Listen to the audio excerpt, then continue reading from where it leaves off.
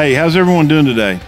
I want to share with you today some truths from Psalms 115 and some things that we need to be on the alert for, that we need to be careful about.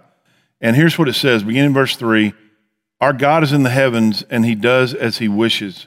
Their idols are merely things of silver and gold shaped by human hands. They have mouths but cannot speak, and eyes but cannot see. They have ears but cannot hear, and noses but cannot smell. They have hands but cannot feel, and feet but cannot walk, and throats but cannot make a sound. And those who make idols are just like them, as are all who trust in them. You know, you might ask, why in the world would somebody want a statue or something else to worship instead of the real one true God?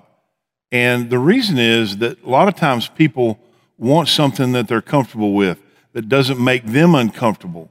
And unfortunately, you see people that claim to be Christians that fall into this same region sometimes. And here's what I mean by that, is you'll hear people say things like, well, I just couldn't believe in a God that could do that, or I couldn't believe in a God who said this was wrong, or who did that thing, or who doesn't do this.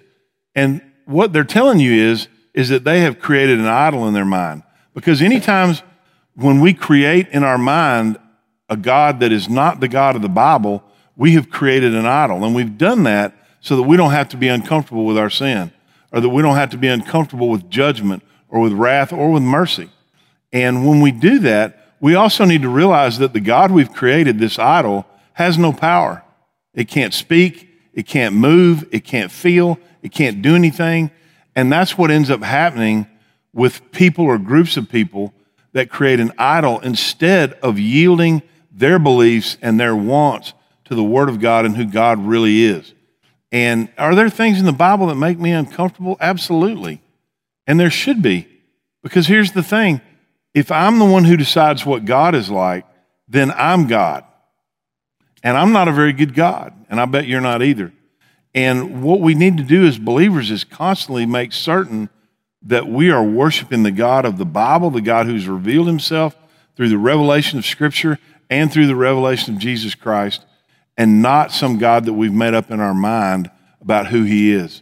And if the God of the Bible doesn't make you uncomfortable, then you're not really reading the Scripture, because there are things in there that make us all uncomfortable.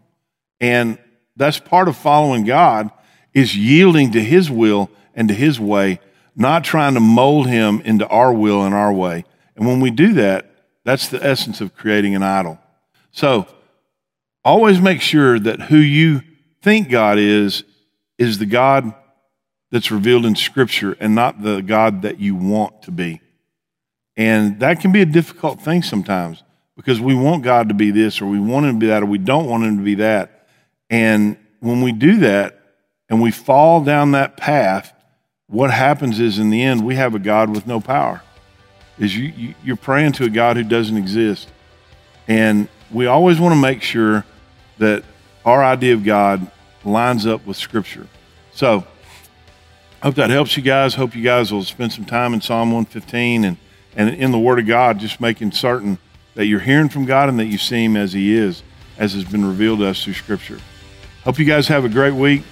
Hope to see you this Sunday, whether it's in person or online, and God bless.